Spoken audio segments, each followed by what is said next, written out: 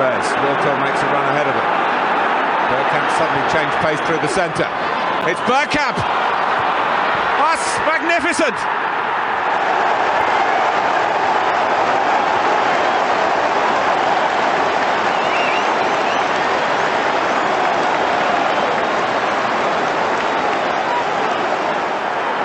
The move, and then this, which left Dabizas totally stranded.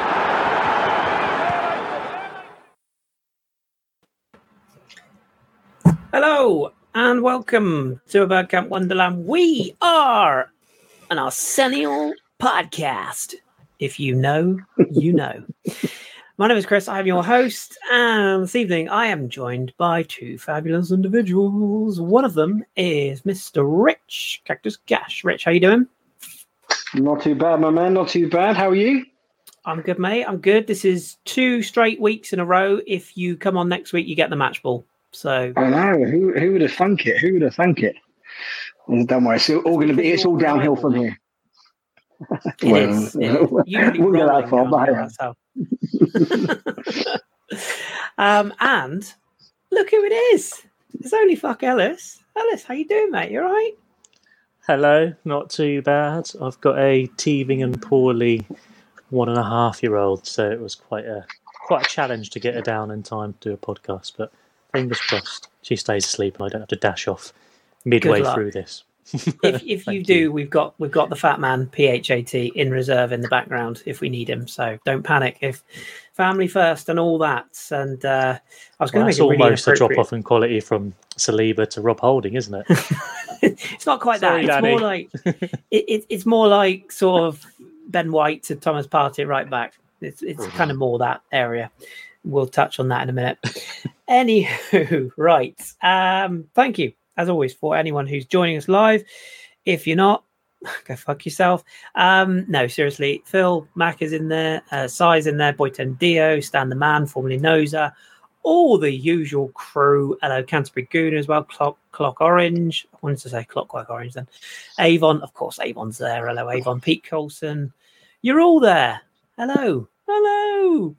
Right, let's get going then. So, as usual, we're going to chat a little bit about the most recent game and a little bit of stuff around that's floating around the cesspool that is Arsenal social media right now. Yes, we're back there again. It only took a year, everybody, but we're back.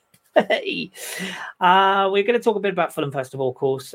Should mention as well, the transfer window slams shut on Friday, so we probably will have to delve through that wasteland as well.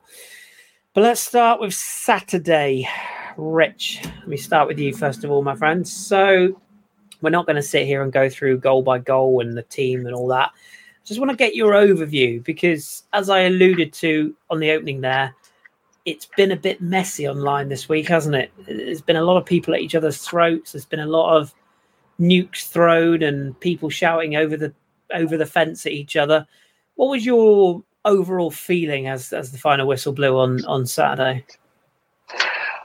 Wow, I don't know if I'm the right person to come to straight off because unfortunately I missed the game. I was surreptitiously trying to get updates on Twitter and other. Yeah. I was at a christening, so I'm like surreptitiously trying to find out results and scores and what's going on and trying to judge stuff, like I say, by the absolute cesspool of shite that is Twitter.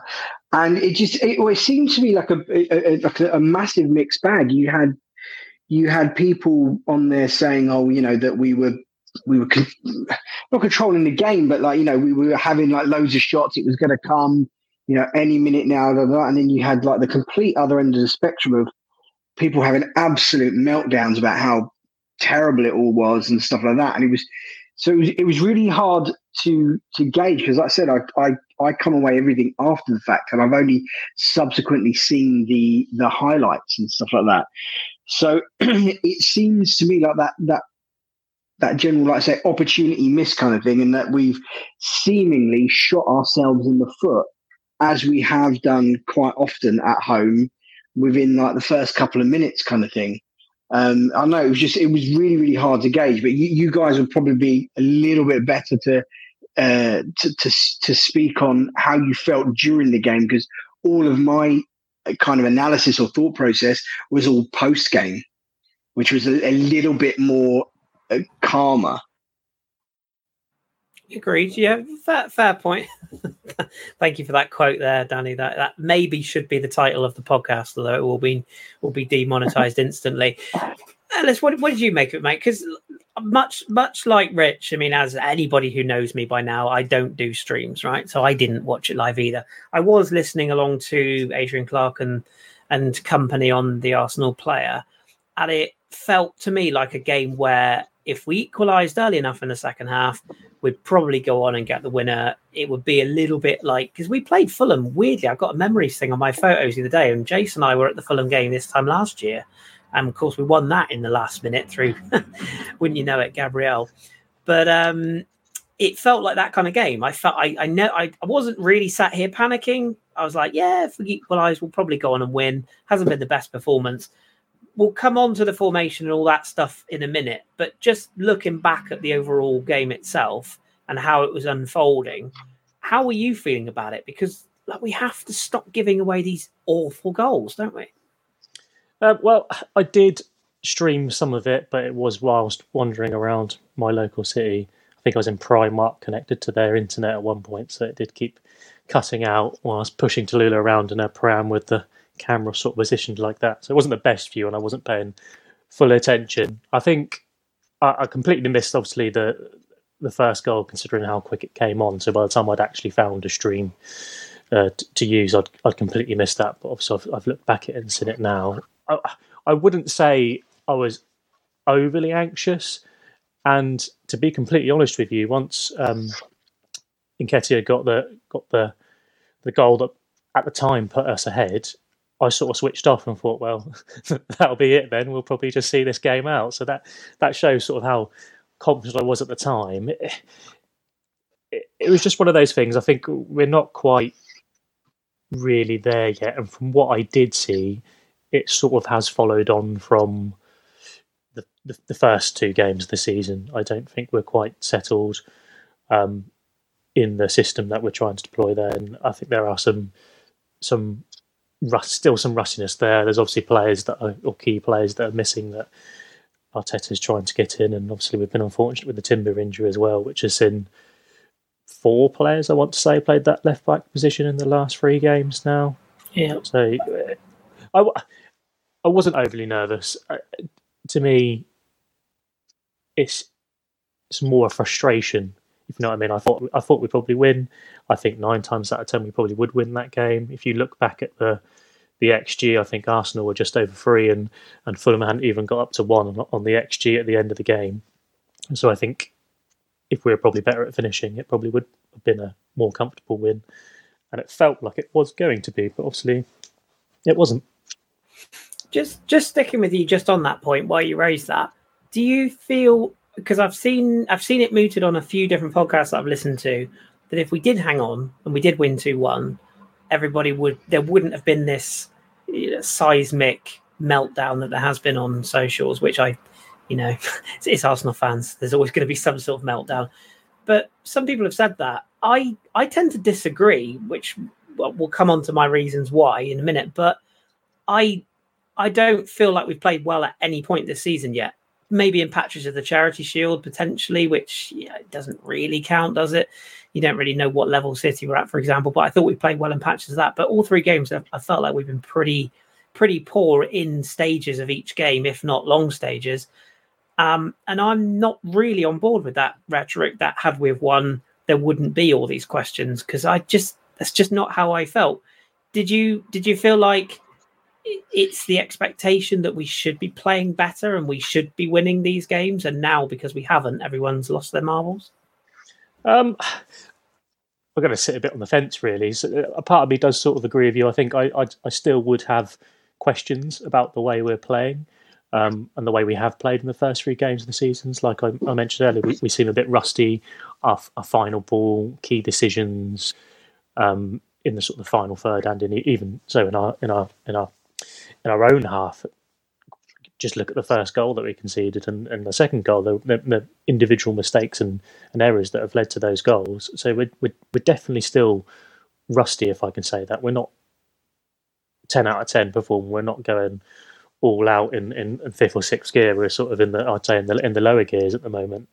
I thought, and I still think, that we performed well enough to beat that Fulham team, and we probably should have beaten that Fulham team. And had we Zinchenko not made that error that led to the corner, and had he defended that corner a bit better, and other players in the box defended that, and we come out that with a 2-1 win, I think there wouldn't be as much emotion and clamour that there is on social media at the moment. But I think you're right in saying, though, there are still questions to be had. I was listening to the Arsenal Vision podcast earlier today when I was doing some chores, and Elliot brought up that at one point, and I think I might be wrong, correct me if I am, at one point he said we had 38% possession whilst Fulham were down to 10 men, which is very alarming in my point of view. Let them back in. Do you think? Sorry to just cut across. I just want to ask a question. Do you think also, in leading up to what you said, Chris, that we're kind of almost misremembering how we played last season? You mentioned earlier about the when we played Fulham last season, and we just about got that winner last minute, Big Gabby goal kind of thing. Do you think we're because of collectively how many games we won and how close to the sun we flew last year, do you think we're kind of misremembering how easy or how we struggled in some of those games, do you think?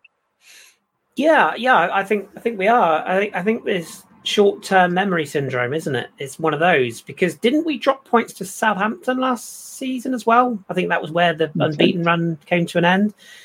The thing is, like, I don't want to be that guy, because at the end of the day, I'm just a bloke sat on a podcast. People have every right to have the opinions they want to hold. If they want to lose their marbles, go for it. If they want to be realistic, go for it. But in my humble opinion, as my status is there, we need to calm the fuck down. And we also need a bit of a reality check. We're not favourites for the title, people. Like, we might struggle to stay in the title race this season. We massively overperformed last season. And I think part of that is what's leading some of the frustration that has leaked out since that Fulham game, because everyone expects us to do what we did last season. That even in the crowd, I mean, Femi was there. We'll have to ask him when he's next on. But I got the feeling, listening to the audio coverage, which does get a lot of the crowd sort of, you can hear kind of the atmosphere there. It felt nervy, and it felt like people were starting to get on some players' backs, which we'll touch on in a minute. And we're almost getting to that, dare I say, that Liverpool fan sort of thing, where we expect we should be winning every game, and if we don't, it's a massive failure. We're not in a title race right now, because it's September. It's August the 29th. We've played 3 games. We've got 7 points. Should we be looking to win the first 3 games? Absolutely. Should we have been looking to beat Fulham at home on Saturday? Absolutely. But we can't keep gifting goals, because we're already behind the 8 ball, and then gifting equalisers. And once again, we might touch on this in a minute, we did that thing where we did all the hard work, we got in front, and then we just switched off. We're like, oh, well, that's us done. We didn't, as Ella said there, 38% possession against 10 men, by the way. We sat there and invited them on. And that's the bit that's frustrating for me. It's that people just need to just take a step back, remember who we're competing against, corrupt 115 Judges FC, and face the facts that there are other teams. Newcastle, who knows what we're going to get from them. Liverpool completely blew me away, because I thought they were dead and buried on Sunday. How they won that game, who knows? By the way, shout out to Jason Tyndall. And Chelsea, they're still buying everybody. We don't know what's going to happen there. We know what we're going to get from City. When they equalised on Sunday, not one fibre of my being thought, oh, City are going to drop points. You knew they were going to win, no matter how much time was left. So, yeah, I think we do all need to calm down. And that leads me on to my question to you, Rich. The experiment, I'm going to call it, the Partey at right back thing, right? I said during the game, and I think quite a few of the popular bloggers, podcasters, etc., even media people who normally tend to sort of play the, well, Arteta knows what he's doing card. I think it's universal that we're all now sitting on the same place and saying, it doesn't work. We need to stop it. My question to you is, are you slightly concerned that the stubborn version of Mikel is creeping out? Because somebody made a really good point on, I think it was Arsenal Vision, actually. Steve Rounder's gone. He was often the guy who would be like that voice in Mikel's head saying, you really need to do that. He's now got a very young coaching group around him who don't strike me as the sort who are going to question his methods. It's not working, is it? We can all see it. Why can he not see it? Is there a worry for you that he is going back to stubborn, it's Mikel's way or no way? I would like to say no. I mean, this is all of it is all outcome based. Because as Ellis has said in the what's it called in the fact that you take the XG that we had on the weekend compared to the Fulham game last season, and it's better than what we've been performing at, and it's not like we've been terrible. We just haven't hit the heights that no one expected to last season. The only thing that I would say that kind of that stubborn thing that you mentioned that does make me not fear but kind of go is, I remember this is the guy who, despite putting in shocking performances each week, kept on playing Willian. And it's that kind of, that, I know what you mean, that stubbornness. I think as far as Steve Round goes, I think he's still got, who's that guy? Albert, is it Stuyvenberg? Albert is that the guy? Stuyvenberg, yeah. AirPods Albert.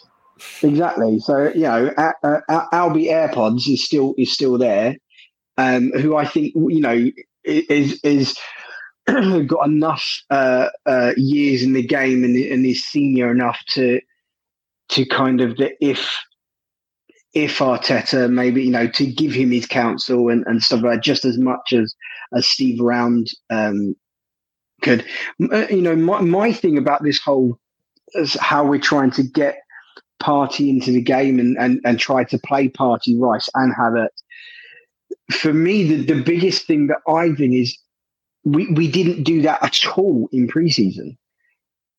And then first game of the season, bang, we're now doing this kind of thing, which is, that to me is the biggest kind of a puzzler for it. I mean, I suppose, I say, as long as we're not blowing teams away, it's always going to be that, and you're always going to have that kind of doubt and that nagging thing in your brain. I like the idea in theory. I don't like how we're shipping goals because of it. That's what I would say. Yeah, because if you look at the 2 goals we've conceded from open play this season, the Elanga one and the Pereira one, they both came down that side, didn't they? Almost identical passes into that channel, open space. My issue is, I'll come to you on this one, Alice. Is this, are we being harsh on Mikel? Because we've been saying for a couple of weeks now, this Gabriel thing is not going away, right? The Saudi group are there. Apparently, they've been looking at Varane. They've looked at Gabriel. They're now sniffing around Sergio Ramos, which seems like a more realistic option because he doesn't have a club. Is there a case that maybe this is actually a Mikel decision because Gabriel is maybe the one who might have actually said, you know what, actually, I'm quite interested in talking, because we haven't heard from him. And I'm not saying we should have heard from him because the modern world, players don't come out and say, I'm not leaving. Unless you're Sol Campbell and then you come to Arsenal, which was quite funny all those years ago. But players don't really come out, right? And of course, when you interview Mikel in his press conferences, he's never going to give you a straight answer because managers don't these days, right? So are we maybe eliminating the idea that it was Gabriel's people who had a conversation with the Saudi group? It's Gabriel who said he would go to that meeting. I assume the club gave permission because otherwise that would be highly illegal.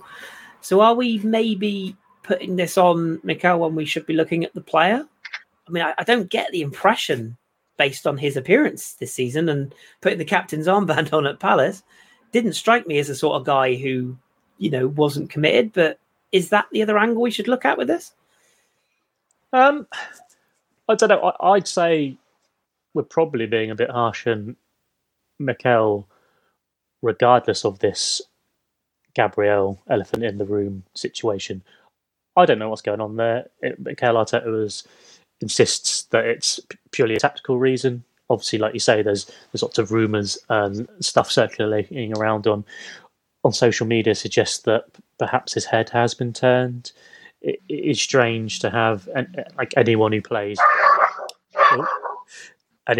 a fantasy Premier League like I do will probably have thought Gabriel was probably our most nailed on defender. He played, obviously, Saliba got an injury which prevented him from playing as many minutes, but other than that, he played probably the most minutes as a defender for Arsenal last season.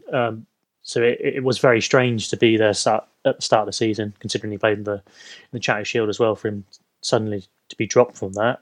Going back to the quote unquote experiment you were talking about as well, the reason I think you're being a bit harsh is, again, I'll ask both of you. What do you think the reason was that we failed to win the Premier League, or one of the reasons we failed to win the Premier League last season was, Chris?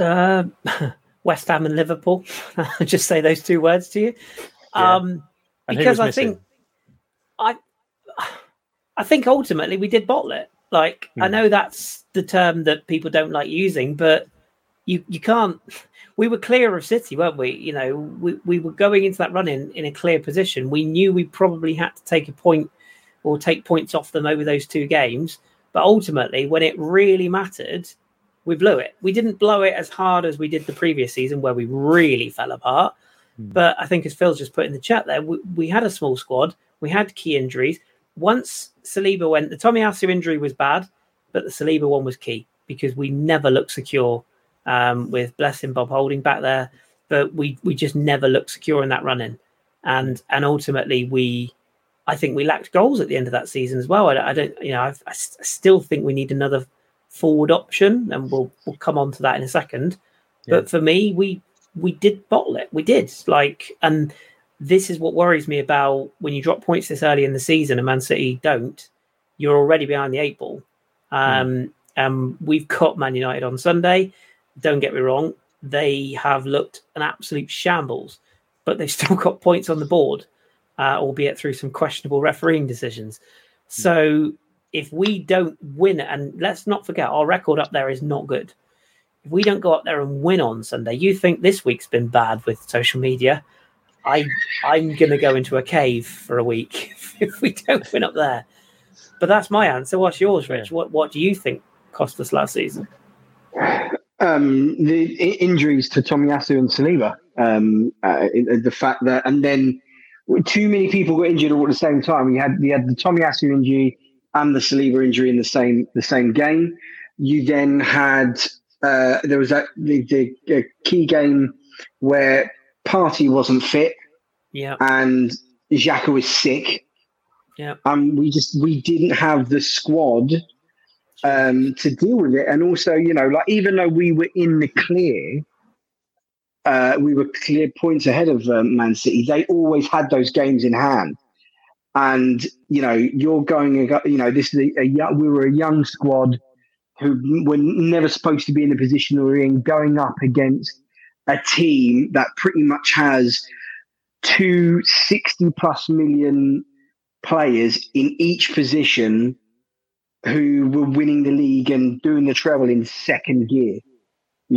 Like you said, 150 charges FC, just, a team that has a decade of sports washing and money laundering and kind of, financial doping. We're up against that. It was always going to be difficult and harsh for us. But of me, it was, the fact that Arteta kind of didn't trust his outer squad, so that Saka is playing every game, and then by April, May, he's on his last legs, and famously, as Arsene Wenger once said, in the red. So we did, and then when you did have to bring in all these players all at the same time who hadn't played for months and months and months, they were not up to it. And not up to the speed of the game, and not up to the speed of what we needed, And I think we just got one too many injuries for our limited squad that we had at the time. I'm glad we're sort of all on the same sort of wavelength, because that was sort of what I was trying to get to with the point that with this experiment that Arteta is trying to change. Like, obviously, there's probably multiple reasons why we didn't win the Premier League last season, but I think for me, one of the key reasons, you both highlighted it, is the injuries to Saliba, the injuries to Tomiyasu, the injuries to other key players, and the fact, and Rich has made a really good point there, is that he was so trusting on that same 11 for so long that when a player does come in, then they're not game ready, they're not match ready, they're not integrated into that system and that tactic.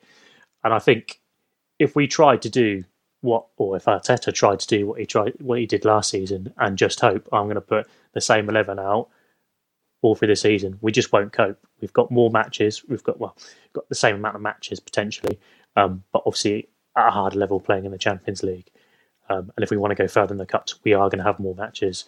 So I feel like, rightly or wrongly, whether this system is going to work, whether it will bear fruition, again, the stats aren't everything, are suggesting that we are creating chances, we're not quite finishing them.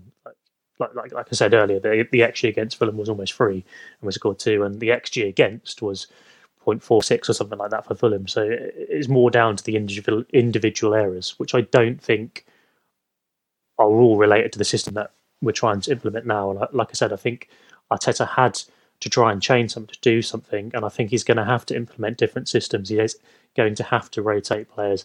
I agree with you, Chris. I don't think the Gabriel missing out is purely a tactical reason. I think there is something going on there, but I just don't know.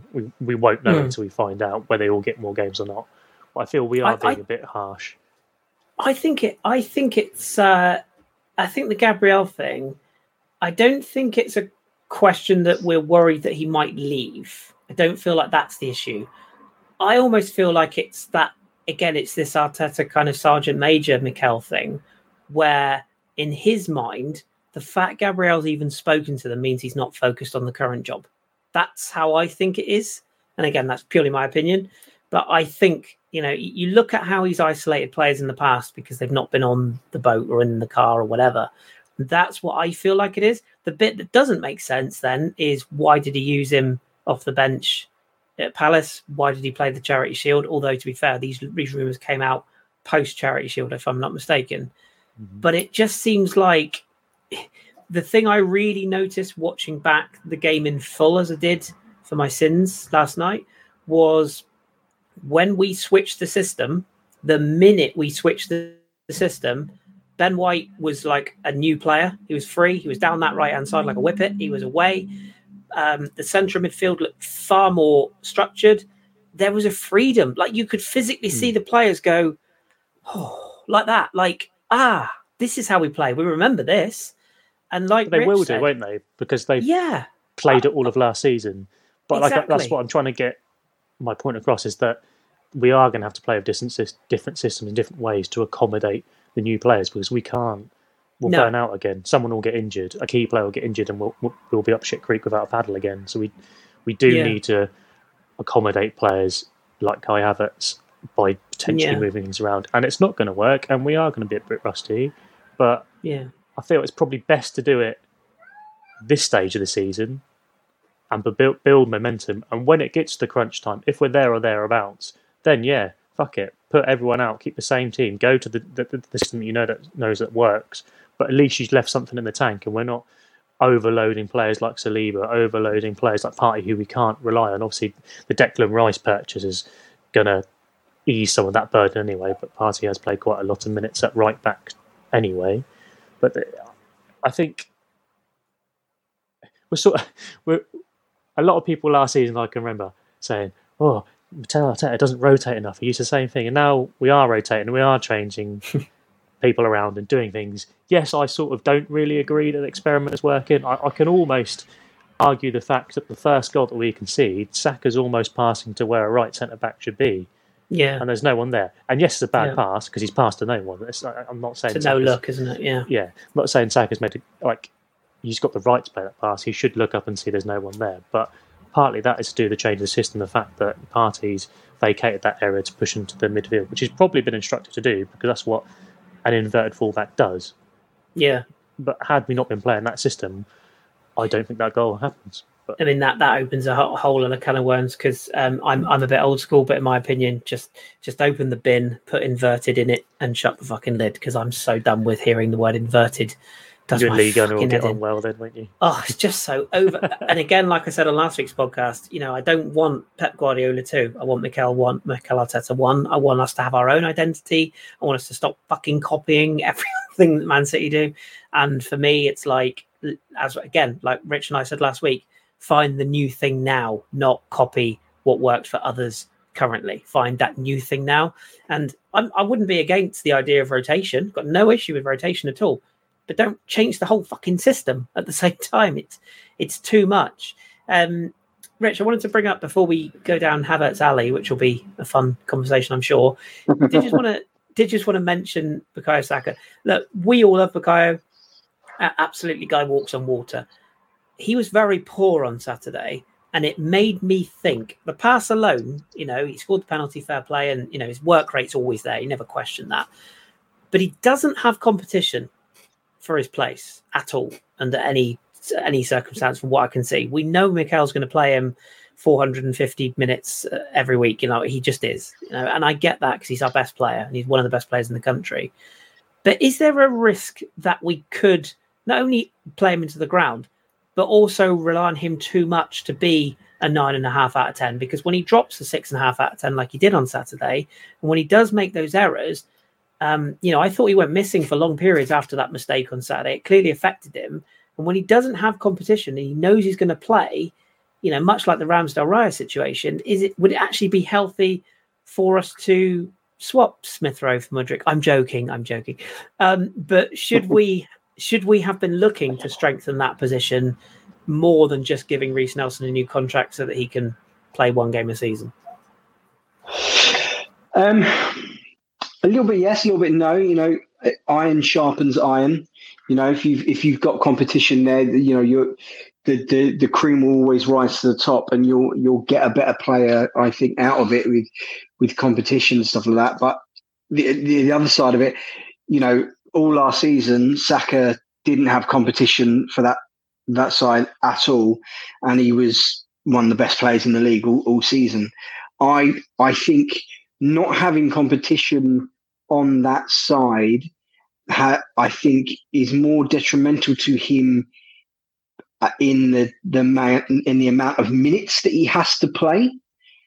In the fact that he's constantly playing 90 minutes, every game he's, so I think is he now equaled Paul Merson's record for multiple appearances in the Premier League and stuff like that? I think he's gone past it now. I think, yeah. Has he gone past it now? Yeah. So I think that's more the worry for me, is the fact the amount of minutes he amasses. And I think the other issue that we have at the minute with this system is you've kind of broken up that Ben White Saka partnership with Odegaard as well. And I think that he did a lot of overlapping Ben White, a lot of nice integral passing that slips in Saka and takes, it always gives him an angle or an out ball or the support and stuff like that. I think that's more the reason. I would love for a competition to come in for Saka, but you'd have to take some convincing to sign someone to be Saka's understudy, given how many minutes, like I said, Mikel gives to Bukayo. But I know what you mean, but I don't have a massive amount of problem with the fact that he doesn't have competition. because I think his work rate and his mindset, I don't think he's one of those guys who would get complacent, who wouldn't try to improve and be better. For me, looking at it, from what I've heard of him and stuff like that, about his character and his personality and stuff like that, like I said, I don't have a problem with him not having competition, but what I do have a problem with is the amount of minutes that kid has had to play in such a short amount of time. Chuck in Champions League as well, which is not only is it another 6 games, which in isolation doesn't sound like much, but it's a different level of competition as well, and a different style of football, and there's travel and everything else. So yeah, no, I'm with you. I actually feel like, joking aside, I feel like the Mudryk failed deal, I feel like that was the player we were looking at as the understudy, because he would have got probably a few more minutes for us than he has got at Chelsea. He's clearly a player who didn't want to go to Chelsea but ended up there, and I think he probably would have. There's a player in there, like that. Let's be honest. There is definitely a player in there. He hasn't been developed. Yeah, 100%. Yeah, unfortunately, it's at the wrong club. But hey ho. Right, tell us. Let's usher in the box marked Havertz. For me personally, I make no secret of the fact I'm a big fan of his. I'm a big fan of Germany and Leverkusen Kai Havertz, because those two versions of him are very high level for me. I think he's technically brilliant. I think he's a very, very clever footballer. I think he's got a brilliant football brain. I do think he is multi-positional. For me, the problem is not necessarily him. It's what we have expected him to take on in a very short space of time. And I don't think we've bought the right player to use in the position we're trying to use him in, if that makes sense. I think if he's playing the Ødegaard position, I think you see a different player.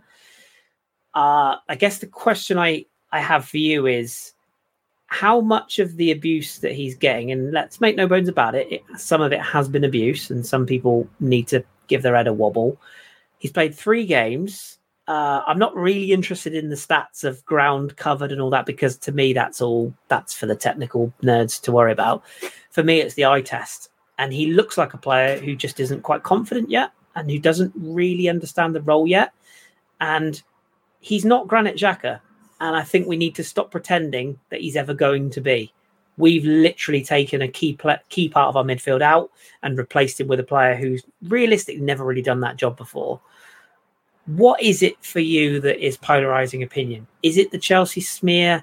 Is it the fact that he has a bit of an Ozil style? Is it purely the fact that he's just not doing what Xhaka did?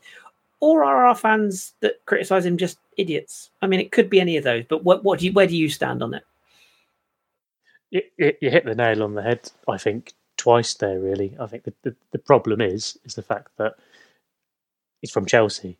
Other than Jorginho, I'd probably hasten to say that probably the jury's still out because we just haven't seen enough of him. But I think he's been a successful signing for what he was and how much we paid for him and what he's done for us when he has contributed to the team. But other than that, every other Chelsea sort of signing has eventually been a failure, and the worst one, especially if you're talking Mikel Arteta's reign and when he signed players, is probably Willian. And Richard has already alluded to that previously, how much of a mistake and a failure that was. And the other thing is, he has got, like you say, that languid Ozil sort of type of play. Now, I'm a bit ignorant. I'm not as knowledgeable as you in terms of global football and what I watch. I don't watch other leagues. I mainly watch the Premier League, and I only really watch the Champions League when the big clubs are involved. So I hadn't really seen much of Havertz for Germany internationally, other than when he's played England. And I didn't see anything of him when he was at Leverkusen. So I can't hark back to that. And I think there's probably a lot of Arsenal fans, whether they like to admit it or not, are in a similar boat. They haven't seen that Havertz. Now, when we were first linked to sign him, I can remember posting in our WhatsApp chat, and you said speak to Drew, or Drew's done a post here or a blog there or whatever, and I read it, and it put my mind at ease a bit about the player that we're going to get. I've watched YouTube videos, and looked a bit more around and eventually warmed to the transfer.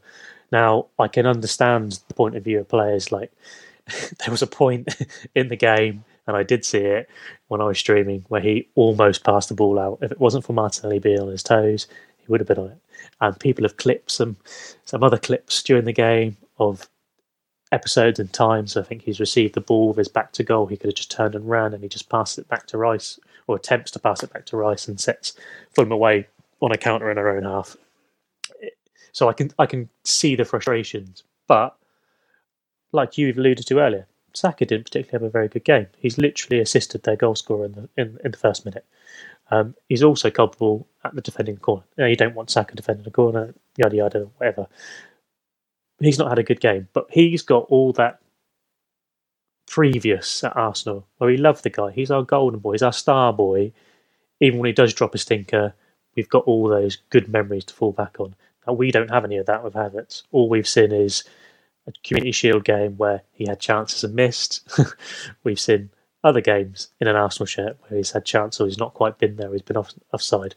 And I can't disagree, he had a poor game, but so did others. The 65 million price tag, that's going to play a factor in there. So he's got a lot of things not really working in his favour, so I completely understand people's opinions of him so far. Not necessarily the reaction that is on social media, but we all know what social media is like. I don't know him well enough. I don't know whether Richard does. Obviously, you've said that he probably doesn't really suit this role, but taking Granit Xhaka out, who's been at the club, who's been integral, every single manager, no matter what you thought of Granit Xhaka during his time at Arsenal, even when he was playing bad, every single manager had that guy in their team, in their start 11, and he had a revival last season, and that's a big hole to fill. Whether Havertz is the right man to fill that, whether there's going to be some tactical shuffling to try and not have that loss as much as we're sort of feeling at the moment.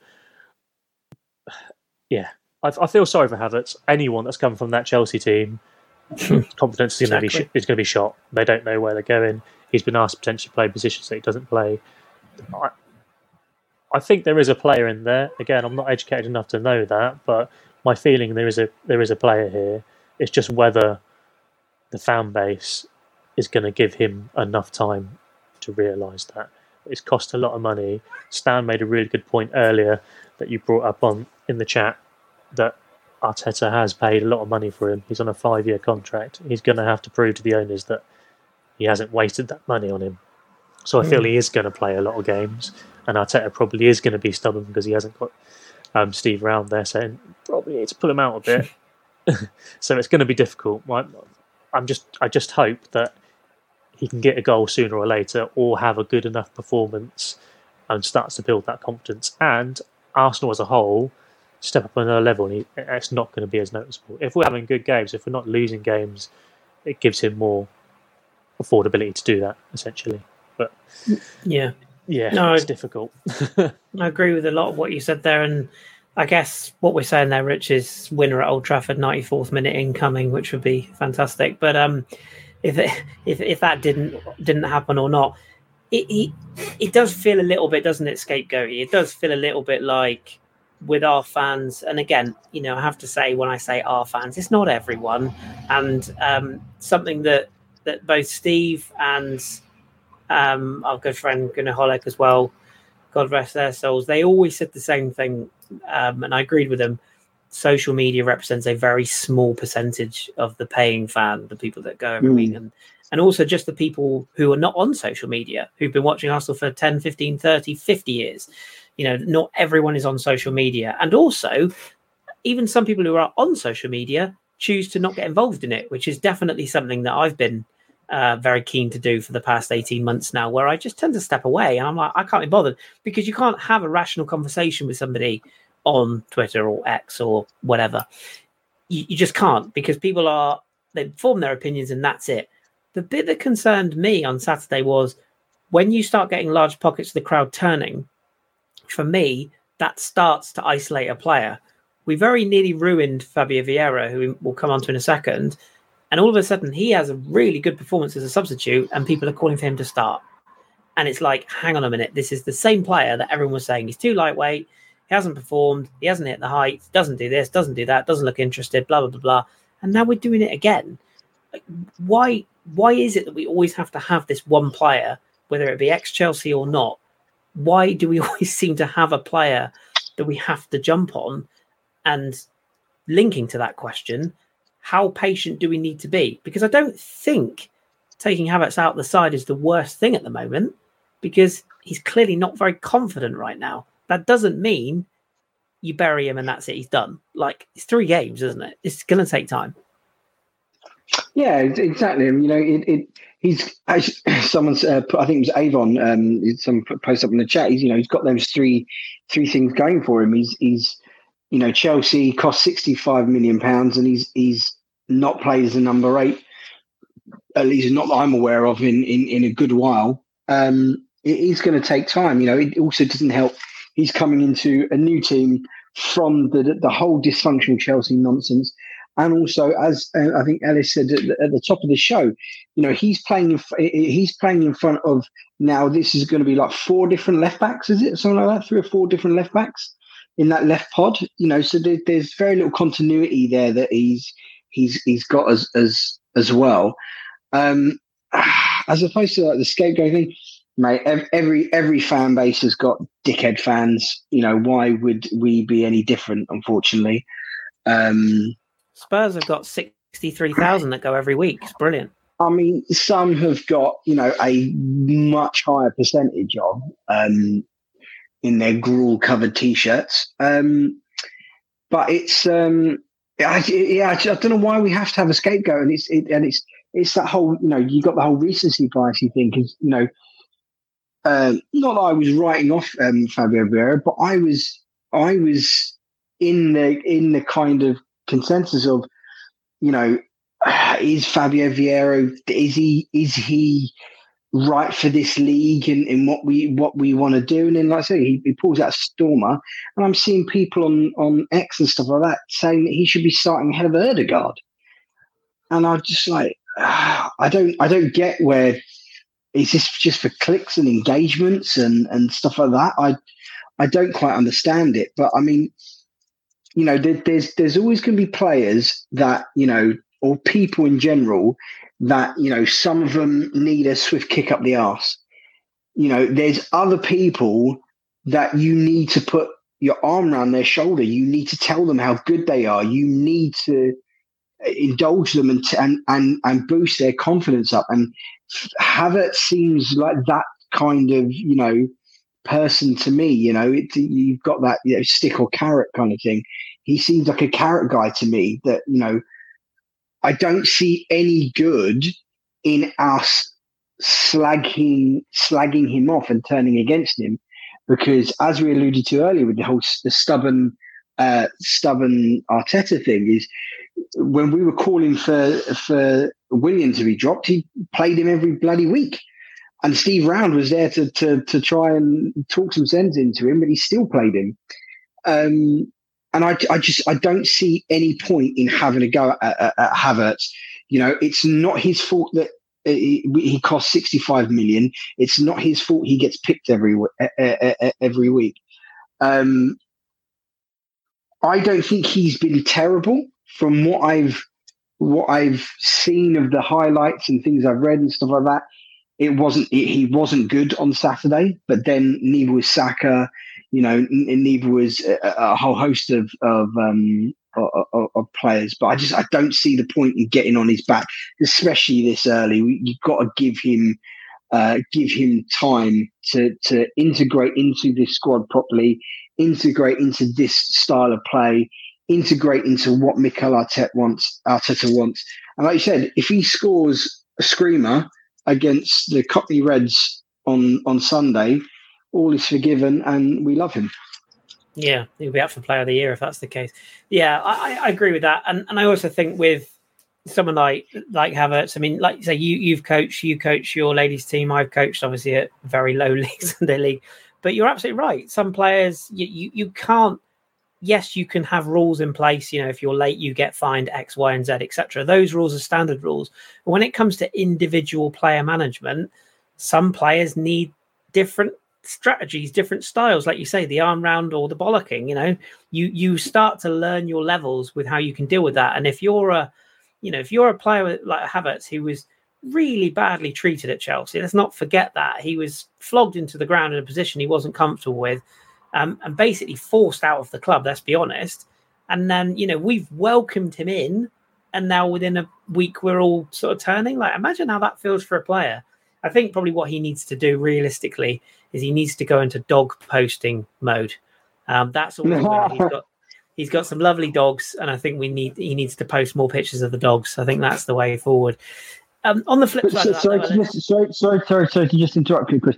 But did you see that interview with Rob Holding where he said about the players actually reading all this shite and taking in, what these people are saying and stuff like that? I don't see the point in giving him a kicking. It's not going to be good for anybody. It's not going to help at all. You're right. And for every player that motivates, because if that was me, somebody said, if I hear at work somebody saying, "Oh, I'm shit," that just motivates me to slap them around and go, "I'll prove you wrong." That works for me. But to other people, who might have an anxious personality or might be a little bit, unconfident in their surroundings, that can finish a player. We've seen it before. We've seen players hounded out of the club before. Look at Eboué. Christ, remember that? Bloody hell. Eboué. Oh. Bless him. But on the flip side of that, Al, we should mention Fabio Vieira, because clearly he is the second coming of Messi now, which is great. But that in itself, doesn't that just encapsulate some of the fan base, in that a player who so many had written off, you can see that there's a player there. And to me, he does look like he's put on a bit of weight. Definitely looks a bit more stronger, which is going to be key because he was very lightweight last season. Just let's not forget Robert Pires was quite lightweight in his first season, and he did all right, didn't he? So, but that cameo, that just gave us an idea of the player that we've got there, isn't it? We know about his long range shooting, but to win the penalty was great. But I think anyone in that position would push for the byline and potentially win the penalty. But for me, it was more than that. It was the work rate. It was the fact that he and Eddie changed that game, and that pass for Eddie's that cross. That's a really good cross. That's pinpoint accuracy. That's not, I'll just sling it in and hope for the best, Kieran Trippier style. Yes, I said that. That's a proper cross for me. And it was a really good finish from Eddie as well, who also was quite unfortunate to not start, although I did like Trossard starting and ultimately didn't work out. But does that give you hope that Fabio Vieira might have his breakout season potentially if he makes cameos like this and plays his way in? Yeah, and I was one of those people that wrote him off. I'll be honest. I was one of those. I thought it was gone. I thought, again, maybe it just shows what the sort of fan I am. I'm not. I find myself agreeing with a lot of the stuff that I see on social media. Again, like what you say, Chris, I just find myself not wanting to voice that opinion. I'll moan and I'll bitch as much as I want in our WhatsApp chat, because I know that's not going to be on the internet, isn't going to be seen by players, isn't going to be seen by other fans or fans of my club, and then have it held against me when this player either turns out to be good or the player I've been loving turns out to be bad. So I'm already quite quiet from that point of view. But I'll hold my hands up. I'll say I thought, again, same reasons. Thought it was too lightweight. Thought his confidence was dropped. Didn't think he suited the Premier League. I just thought he probably would eventually end up leaving. But again, a 20-minute cameo or however long it was when he comes on a sub, no matter how good it was, is just that. He needs to show that on a more regular basis. I'm not getting carried away, but it's good.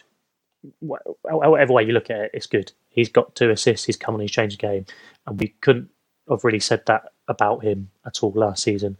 He obviously had a good debut when he scored his goal in the Premier League, and had flashes where he looks good, I think, in Europa League from memory.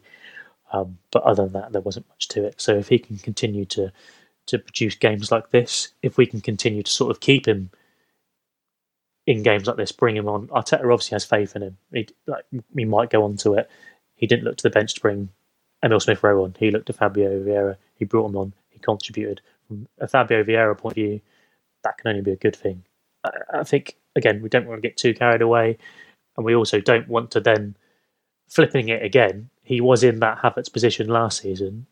If he then goes and drops a stinker in his next game or his next sub-appearance, don't flip it back to, he's shit, he's too skinny, he's not got enough weight, yada, yada, yada. We just need to be patient with these guys. And again, like you say, different players react to it. But like Rich was saying, when Rob Holden said they look at that social media stuff.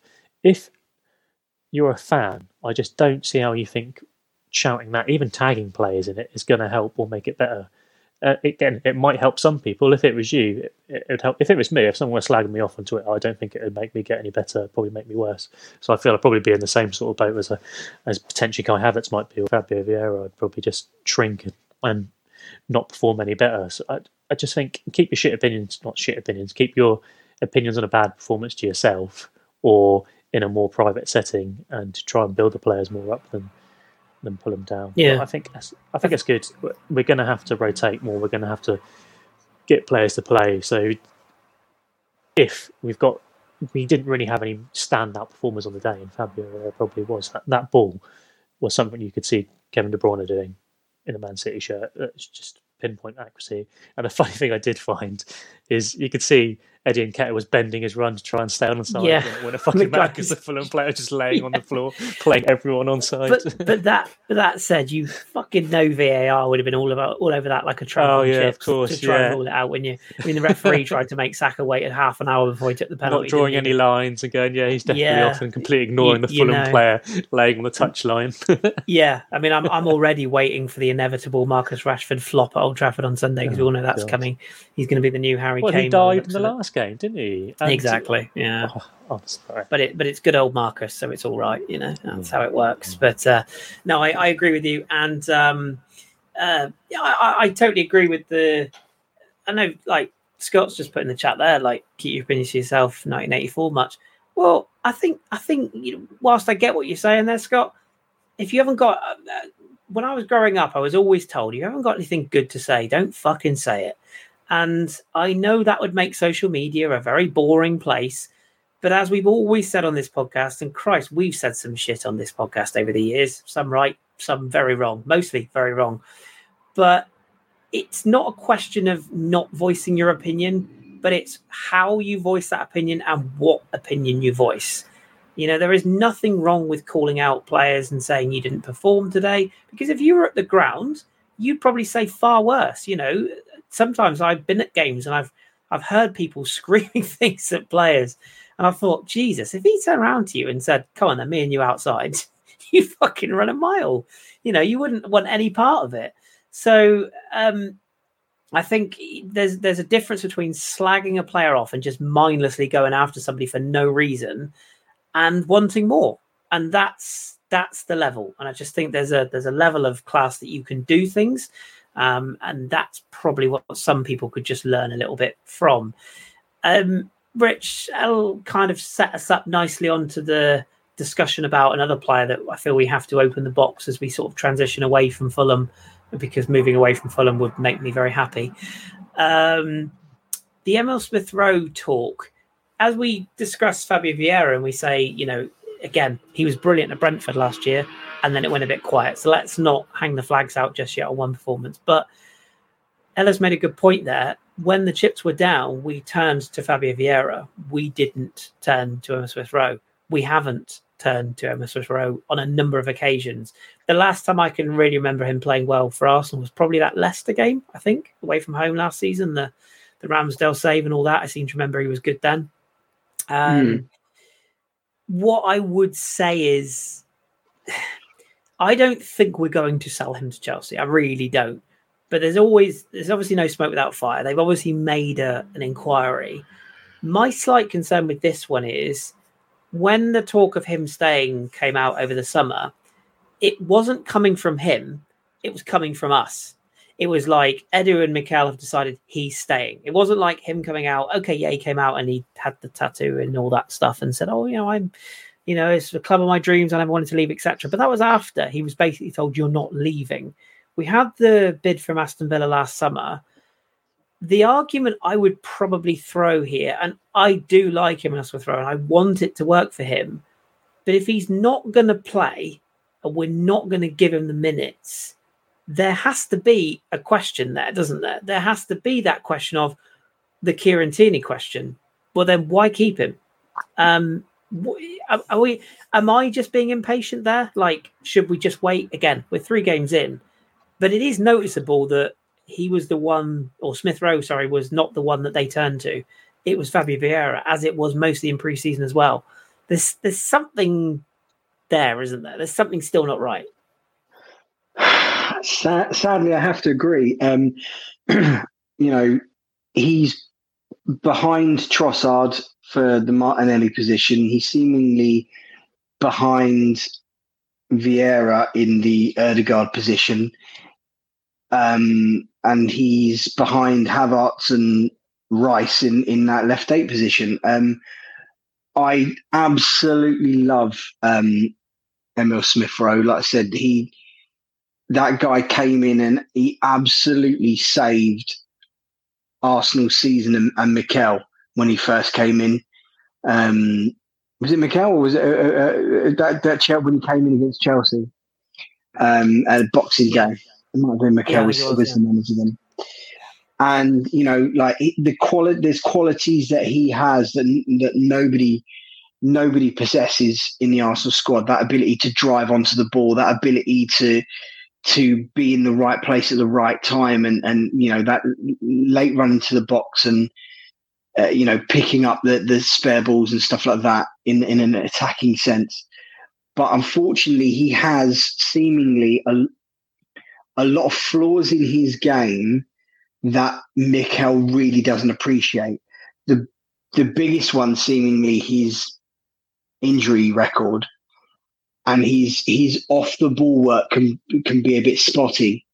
And I kind of, as much as I don't want him to leave and I don't want us to sell him, if he's not getting minutes, if he's not even coming on as a sub, because if you're not going to trust him in a league game against Fulham or against Nottingham Forest, are you going to trust him in a Champions League game? And I say, if Mikel doesn't have faith in him, and he's that far down the pecking order, he's on far too much money to be taking up a squad place and not being used, unfortunately. And it would be such a shame because he obviously loves the club. He's a Hale End boy. He's been there since he was 7 years old. And we've seen the things that lad can produce and how good he can be at the top of his game when he's fit, when he's involved in things. But it just seemingly it's the manager just is not seeing enough of him in training or in matches that he trusts him. So if he doesn't trust him, what's the point of keeping him? That's how I feel. And he was really good at the Euros, and this is where I feel like he was okay. He was okay at the Euros. Again, he wasn't used as much as people think that he was. Like Curtis Jones and that got a lot of minutes ahead of him and stuff like that.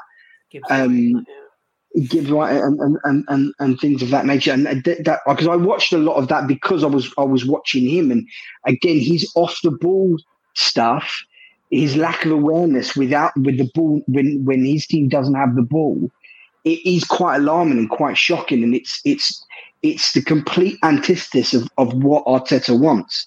Sorry, I didn't mean to interrupt you, but no, you're right. You are absolutely right, and again, it's how two viewpoints can be so different watching the same thing, isn't it? It's like all the headlines would have you believe one thing, and my worry with Emil is, like you say, his opportunity. Do you remember when we had this conversation about Martinelli and he was like, oh, is he going to make it? Is he not? And then all of a sudden something clicked and he made that left wing position his own. And now we don't even look back. He just made it his own. And I felt like Smith Rowe was making that position his own when he took the 10 shirt, when he had that string of goals last season. And then the injury came. And it's almost like he's never come back from that properly, whether it's the fitness, whether it's like he's put on a bit of size now, but I don't know. And I wonder if maybe we're being clouded by the fact that we want it to work so much, whereas in reality, he's not necessarily the player that, like you say, Mikel maybe wants. All of that said, I wouldn't sell him to Chelsea. I personally wouldn't sell him at all. And it does make you wonder, like, if he was to go, it sort of makes a bit of a mockery of this whole Project Youth and, and all that we went for. So I do feel like the club would have a lot of questions to answer if they did let him go. And although it's a bit late now, I feel like the opportunity to sell him was last summer when Aston Villa had that big bid on the table. That was the time, if we were going to do it, that was the time to do it. And I actually thought he'd go then. So I was quite surprised he didn't. So, or was it 2 summers ago? I can't remember now. But yeah, it's definitely one that will run. While we're on the subject of transfers, Ellis, it seems like we are moving a few out, mostly on loan, which is just great. I love a loan deal. Nuno Tavares is off to Nottingham Forest. Poor sod. That one seems to have come overnight because he was quite close to Villa last week. I heard that from a pretty reliable person who was suggesting he would replace Luca Digne, but that move went quiet to Nice, so it looks like Villa have decided to keep him, and that's all switched around. So it looks like he's off to Forest. We know Kieran Tierney's off to get a tan in Spain, the very best, because it's Kieran Tierney. He never put a foot wrong for us, and I really hope it goes well for him. Pepe has got a few offers on the table, and also Rob Holding looks like he's going to go to sunny Spain as well, by the sounds of it. What's your feeling going into the window slamming shut on Friday? Do you feel like there's still a few? Sammy Lokonga, for example. Is there any movement, do you think, coming in? Do you think we could sell a Smith Rowe, for example? I mean, is there going to be one big out? Is the Gabriel thing going to go somewhere? Where's your feeling on that as we kind of head into the close of the window? I think if you've got to rate our window, I think depending on what happens in the coming days before it closes, I think our outgoings have been quite poor, other than getting a good fee for Granit Xhaka. But we spoke about potentially the hole we sort of left there and how difficult it has been so far to sort of fill that. And personally, I think the Balogun fee was quite good. I think we've done well there. I know a lot of people probably disagree, but there we go. But it's the deadwood players, like the people you've just brought up: Rob Holding, Pepe, Kieran Tierney, Tavares, Sambi Lokonga. We have not managed to get a fee for them, and if I'm being honest, I think the club thought they could probably get fees for them, and probably thought they probably would have got a bit more outgoings rather than more loan moves with potential options to buy or whatever stipulations they put in the loan moves that they are about to secure or have secured. Yeah, it's been poor. Do I think we'll get anyone else in? No. I haven't really seen anything being linked. I think the club would always be there to do something if something was to arise on deadline day. My only concern is the rumblings on with Gabriel is the fact that our window closes on the 1st of September, and I'm pretty sure their window closes several days 3 weeks after away. that. Yeah. 3 weeks away, even worse than I thought then. I think it's 3 weeks. Yeah, don't quote me on that, but I think it's mid-September, yeah. So if the reason he's out of the team is to do with these rumours, we've got a fair while before he's brought back into the team, or while we sit there and wait for an impending offer to come in for him. So I do think, though, and I think Femi's probably been the most vocal about it, that there is going to come a time when we have to sell a player that we like and we don't want to sell. So I could see us selling Emil Smith Rowe, just purely from the point of view that it doesn't look like he's in Mikel Arteta's plans. He goes to other players before he goes to him. So if we can get a large fee, whether it be to Chelsea or not, I could see that happening. And if a Saudi Arabian club puts in a significantly large offer for Gabriel, they may well feel they have to, or they might be obliged to take that, whatever that offer may be, what ballpark it's in, whether that's in the closer to 100 million, I don't know. But I think there probably would be a price that would tempt them. And I do think because we've been quite poor in selling the players that we want to sell. But I don't know, it's strange, isn't it? We seem to spend over the odds for players that we want, whereas we can't seem to do the same for the outgoings. Danny's just put on the screen there. 20th of September is the Saudi Arabia transfer deadline. So yeah, what can you imagine the fallout if we obviously with what's going on with Havertz at the moment, who we got from Chelsea, if we sent Smith Rowe to Chelsea? I can hear the meltdowns. God, yeah. Silly things going around on social media earlier today, wasn't there? A swap deal. On the Mudryk, yeah. Where did that rumor come from? Don't know. One of the big Arsenal accounts, I think, muted the idea that it was being explored or something, and like hypothetically, would you? I was thinking about it. I mean, yeah, I probably would if I'm honest. Would you? Because again, as much as I'm going to get some flack for that. As much as I genuinely do love Emile, but I love Emile as much as I love bloody Runarsson. If they're an Arsenal player, I love them, right? That's how it works. Okay, or Runnarsson's not at the moment; he's Cardiff, but you know what I mean. You know, I want it to work for Emile, but if, as Rich alluded to, if we're not going to use him, then it does seem a little bit silly. Like, and I'm not saying, oh yeah, get him gone. I'm not saying that at all, because I think if he went to Chelsea, he would probably do quite well there, and he probably would get games. And you know, yeah, I wouldn't like to see it. I would certainly not. I would never strengthen a rival. Never. There's a reason Man City let Zinchenko and Jesus go to us. It's because they had replacements already lined up. You know, in Alvarez and Rico Lewis, wasn't it, who's come through? So they were selling players they knew they could afford to let go to us because they knew they'd always be stronger than us. But you wouldn't catch Man United selling to Liverpool. You know, you wouldn't catch Chelsea selling to Spurs unless it was discard players, which... And I think the only reason we got Havertz was because Chelsea at that point needed to sell players. I don't think it was because they particularly wanted to do business with us. It was that we were the ones in the market. We were the ones that put the money down. But I mean, as for Mudryk, I mean, I don't like admitting it. I don't. But there is a really good player in there, and it's been absolutely hilarious watching him kick thin air and fall over his own feet for 6 months. But I think everyone that has seen since he went there, look at his face when he was announced. He doesn't want to be at Chelsea. He never wanted to play for Chelsea. He wanted to play for Arsenal. Arteta was clearly in his ear for 6-7 months. And I think under the right management, you know, at the right club, he will be a baller. There is a player there. So, you know, as I said, I don't think it's relevant, but yeah, I do think it'll probably... You know, if it came to me, I would consider it. Let's just put it that way. Danny's just put on the screen Bukayo Saka's Young Player of the Year. When was that? Why is that? When? Today. Today. Why are they announcing? That was this evening. Why? Wasn't it the end of the year? Why is it now? Is this for last season? It's the PFA. It's been going on. Chuba Akpom got a championship player of the year. Yeah. Who's now gone to Ajax, of course. Well done, Chuba. Congratulations, Bukayo. Yeah, absolutely.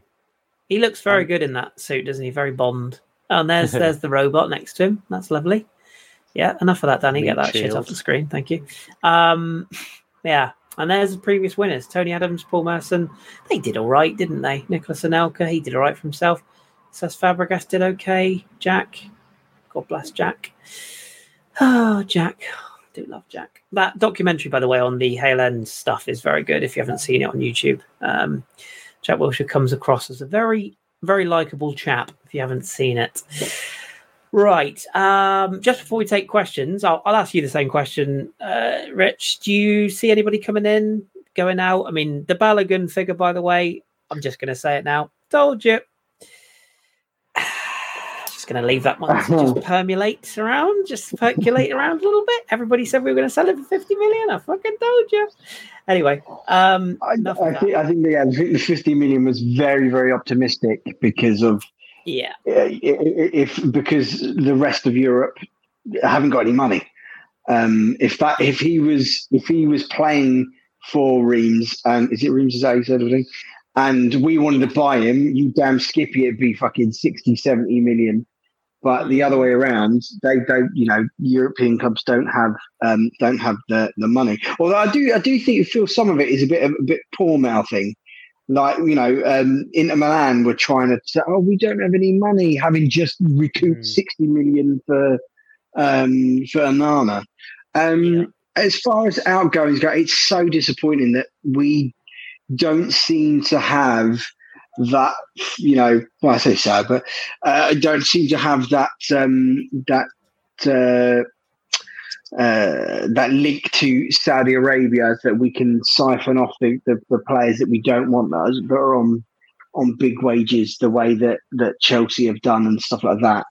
It seems that they're able to shift off every single man and his dog over to Saudi Arabia, and yet we can't. I think the other precedent that we've set beforehand of writing off contracts, I think, is slightly coming home to bite us in the arse, because I think players like Pepe and that Cedric are sitting on that, hoping that we would write them off. And look, I'm not the, I don't know, is it Swiss Ramble, who the guy who does all the figures and stuff like that? I'm not anyway, things of that, and know the ins and outs of it. But there's a bit of me that kind of thinks, well, if you write this person off, you're not getting any wage for it. Yes, you're getting them off the wage books, but you're giving them money. It's not like you're not paying them their wages and not paying them out there, seeing out their contract.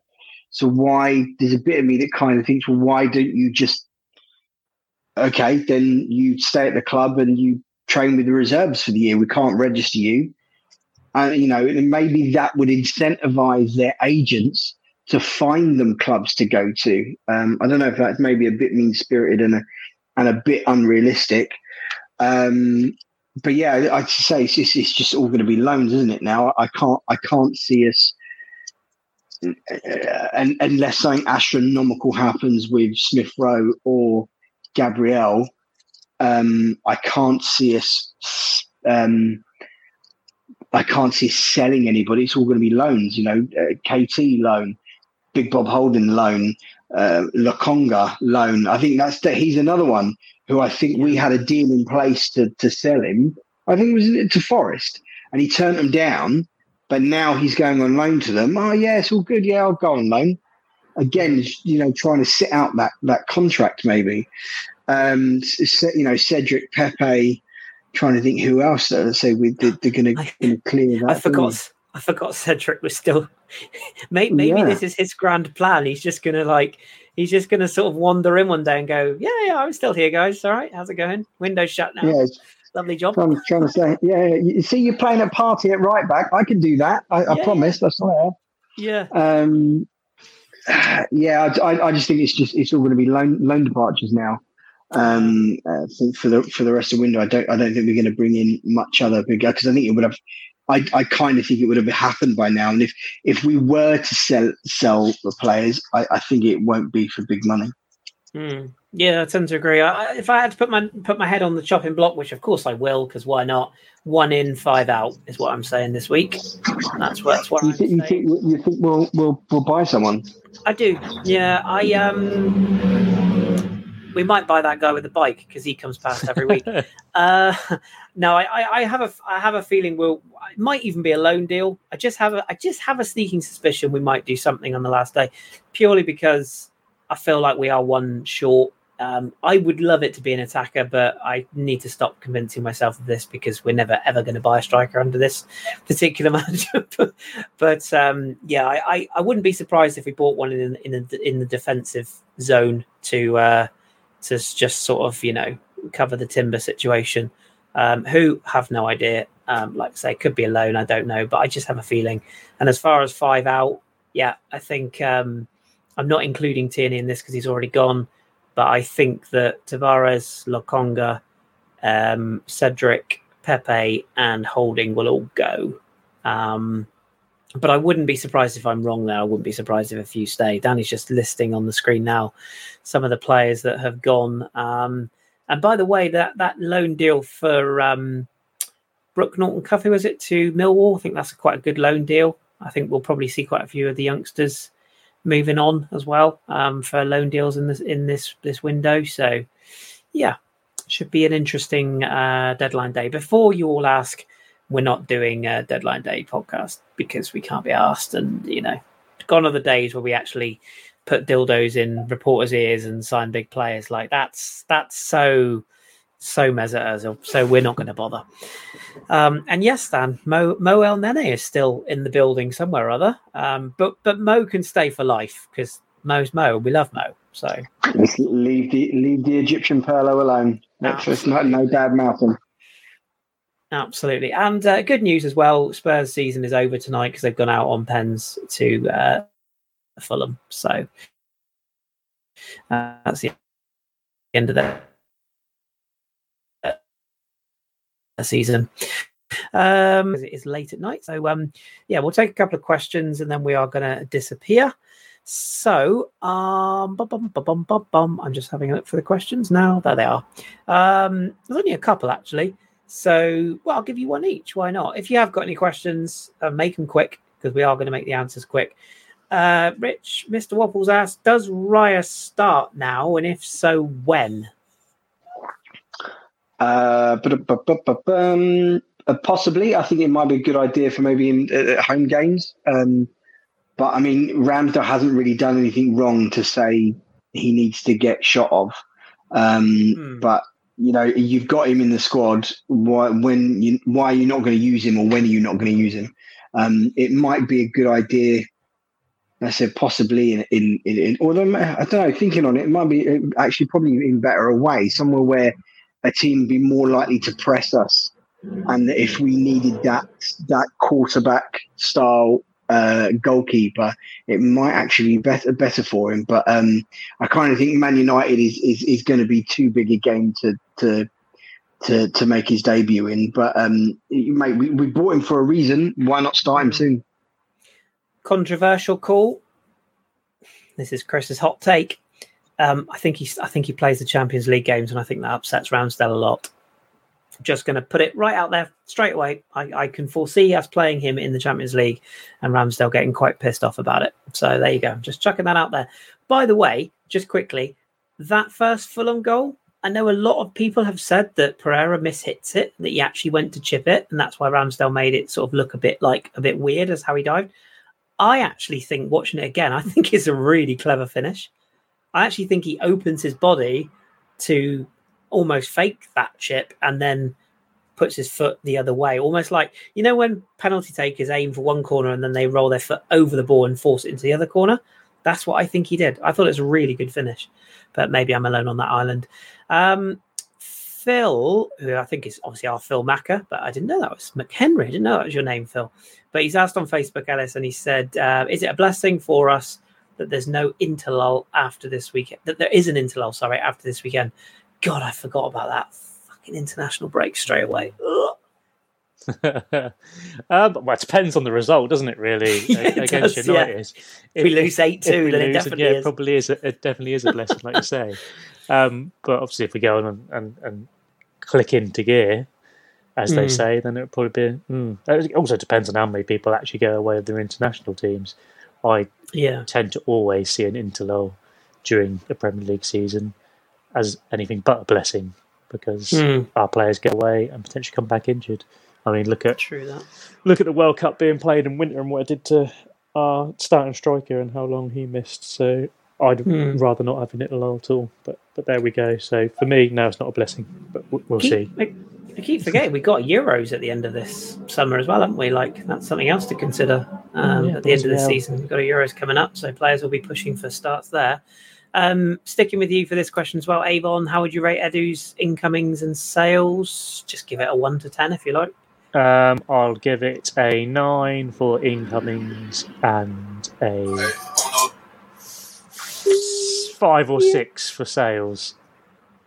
I'd go 8-6, so I'm not far off. Not far off there. Yeah. Rich, what would you give it? 8 and a 5. 8 for the incomings, 5 for the outgoings.